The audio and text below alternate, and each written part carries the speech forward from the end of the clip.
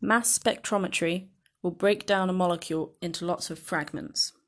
The molecular ion peak is at the right side of the mass spectrum, and it tells you the total formula mass of the overall unbroken molecule. The peaks for the different fragments will help you identify any functional groups present. IR spectroscopy, or infrared spectroscopy, can identify functional groups.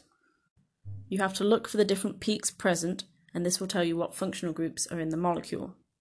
The region below around 1500 is known as the fingerprint region and is unique for each individual molecule. You may use these techniques along with percentage composition by mass to work out what a molecule is. This will often be the very last question on the paper.